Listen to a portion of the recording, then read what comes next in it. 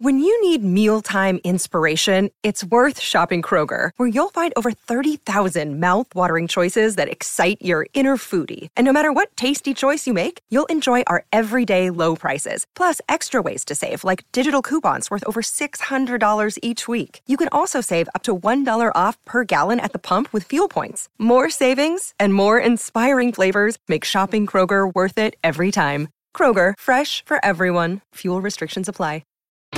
Steelers quarterback Mason Rudolph gets the hook. But just how long will duck season last in Pittsburgh? Welcome to the Steelers Update from Penn Live, where we keep track of all things Steelers so you don't have to. This is John Lucy reporting. What's that insurance commercial? Life comes at you fast? Well, Mason Rudolph is living that nightmare. He went from being beaten over the head with his own helmet to being accused of shouting racial slurs on the football field to being unceremoniously benched by the Steelers against lowly Cincinnati. All in the span of 11 days. Now some are wondering whether the Mason Rudolph era is officially over in Pittsburgh. Hint, more than a few sports columnists are already writing his Steelers obituary. In the immediate aftermath of the harder-than-expected win in Cincy, Coach Mike Tomlin isn't committing to who will be the quarterback in the big rematch with the Browns this Sunday in Pittsburgh. Hey, but I think we all know who it will be, and you can hear the duck calls from here.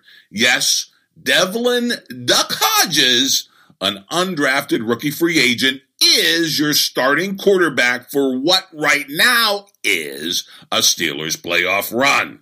You heard me correctly. The 6-5 Steelers currently have the 6th seed in the AFC playoff race. Of course, the playoffs don't start right now. The Steelers must keep winning. And their best bet is with Duck, not Rudolph. Hey, the Duck just has better presence in the pocket. He's more decisive with the football, and he goes downfield to his wide receivers.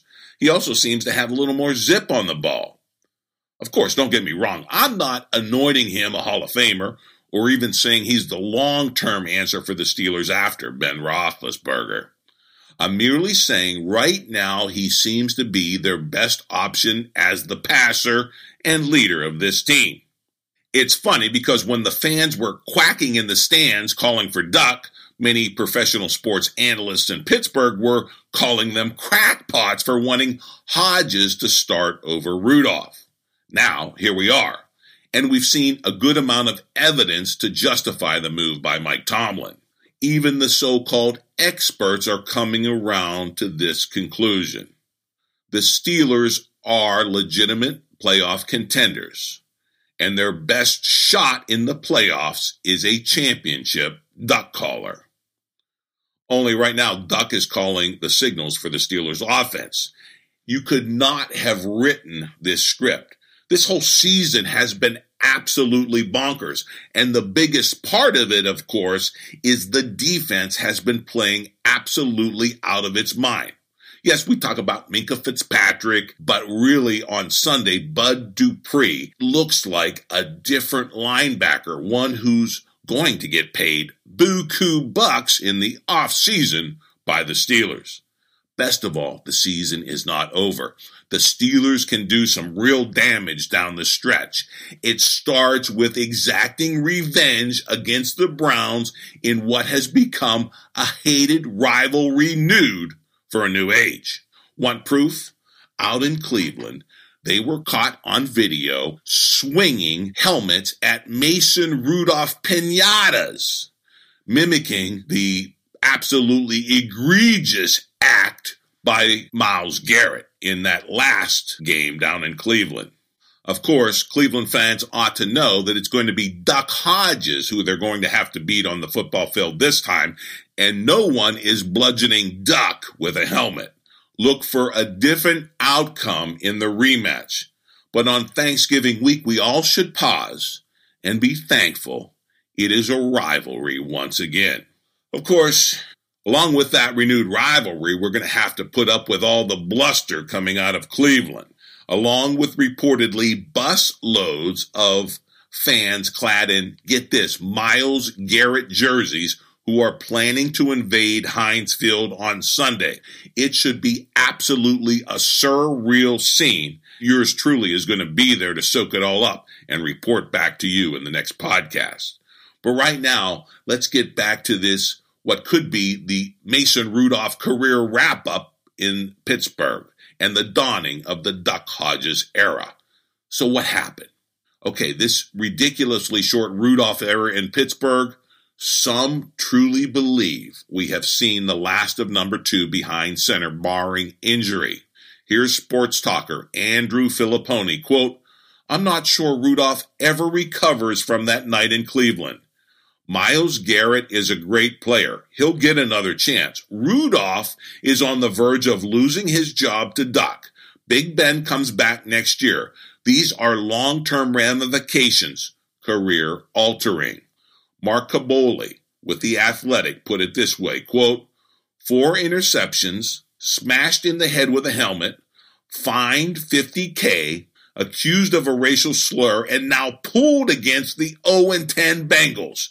It's going to be very difficult for Mason Rudolph to get over these past 10 days. Former Steelers backup Charlie Batch knows a starting QB when he sees one. Quote, "Looks like we have our Steelers QB for the rest of the season. I see you, Duck Hodges." KDKA's Bob Pompiani echoed the sentiment, saying Duck is the dude. Quote, "I don't think there is a controversy. Devlin Hodges should be the starter next week. It's a week-to-week thing, but Duck season has begun for now." Alex Kozora with Steelers Depot says it's only a matter of time before Mike Tomlin makes it official by pronouncing Duck the starter. Quote, "Mike Tomlin hasn't committed to a QB for next week.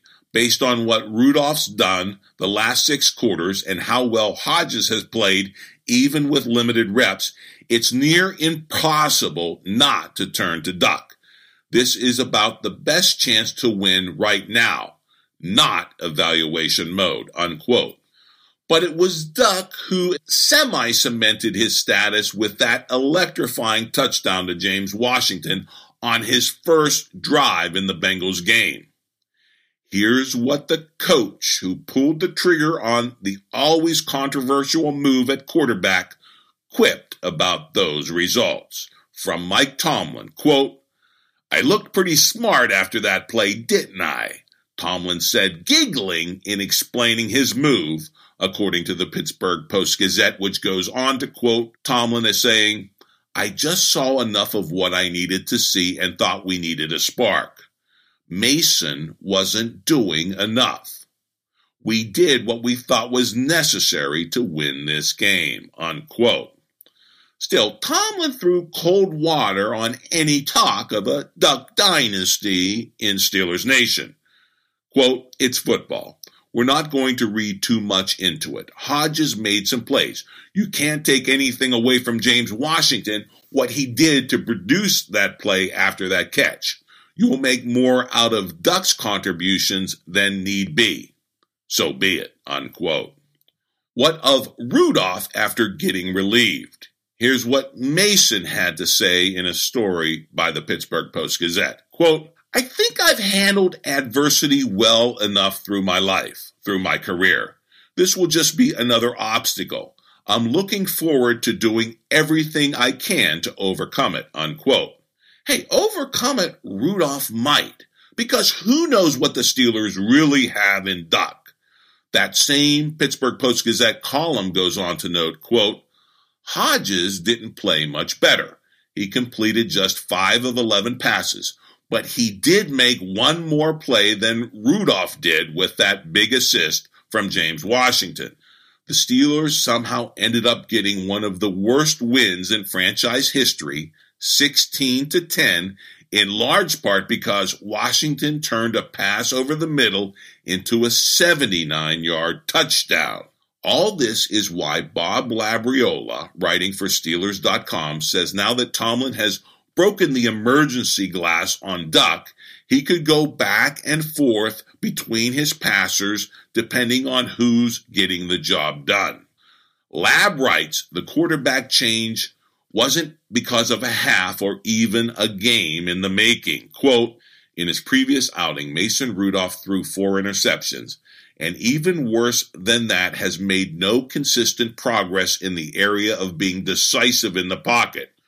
Early in the second half against the winless Bengals, after the Steelers' first possession of the third quarter to be precise, Coach Mike Tomlin had seen enough. After watching Rudolph complete half of his 16 attempts for just 85 yards to that point in the game, with 1 red zone interception and a couple of intentional grounding penalties, Tomlin told Devlin Hodges to warm up. Even though the move had the potential of adding the angst of a looming quarterback controversy to the list of this team's issues, Tomlin decided it had to be done anyway. For the afternoon, Hodges completed 5 of 11, which is 45.5% for 118 yards, with 79 of those coming on Washington's big play. He was sacked twice, but he didn't turn the ball over, and he wasn't the cause of any pre-snap penalties. The accurate description of Hodges' play was that it contributed to the victory and didn't get in the way of it, unquote. Well put by Bob Labriola. Labriola goes on to note that the lackluster play by both quarterbacks means it's neither guy's job for the long term. He writes, quote, neither Rudolph nor Hodges has earned the right to be the full-time starter, so whoever happens to be playing better at a particular time should be on the field, and when his hot hand turns cold, he should be replaced, unceremoniously, without hesitation, and knowing that the same fate awaits the other guy. That's why this time, this quarterback switch should be handled no differently than making a change at any other position on the team. It's not a referendum on either guy, and it's not even a commitment to one of them that should last beyond the end of that particular game, unquote.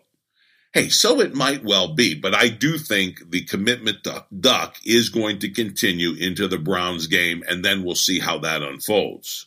But, of course, some in Pittsburgh aren't content to have a quarterback controversy among 2 passers. Some are even inquiring about the Steelers' third option at the position, that being the recently required Paxton Lynch, who was out of football until general manager Kevin Colbert called. Here's the tweet from columnist Paul Zeiss, who just wanted to throw a little gasoline on Steelers Nation as if it isn't stirred up already. Quote, here's my question. How is it possible that Paxton Lynch is worse than the 2 options already ahead of him? Unquote. Hey, let's hope it doesn't come to that, because the hated Browns are coming to town after that terrible and nearly felonious night in Cleveland. My take is simple. We badly need a win over the Browns. Still, we all should be thankful that this truly is a rivalry once again. There's never been any love lost between Pittsburgh and Cleveland, 2 cities separated by 90 miles of bad turnpike. But the reason they've hated one another with such passion is that they really are mirror images of each other. They're blue collar. They're hardworking. There's a body of water next to the city, and their football teams give them pride and identity.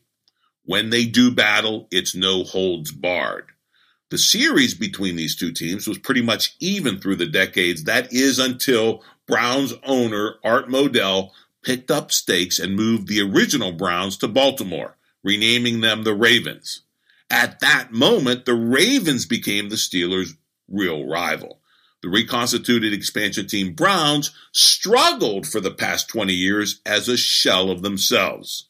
They put up virtually no resistance to Steelers' domination. We had Ben Roethlisberger. The Browns went through nearly 25 quarterbacks to no avail. But they still called it a rivalry between the Steelers and Browns. What it really was a mismatch. It was hard to hate someone so pathetic. And usually after the Steelers bludgeoned the Browns toward the end of another losing year down in Cleveland, the head Browns coach would roll. Beginning last season, there was a stirring by the lake. The Browns managed to tie the Steelers.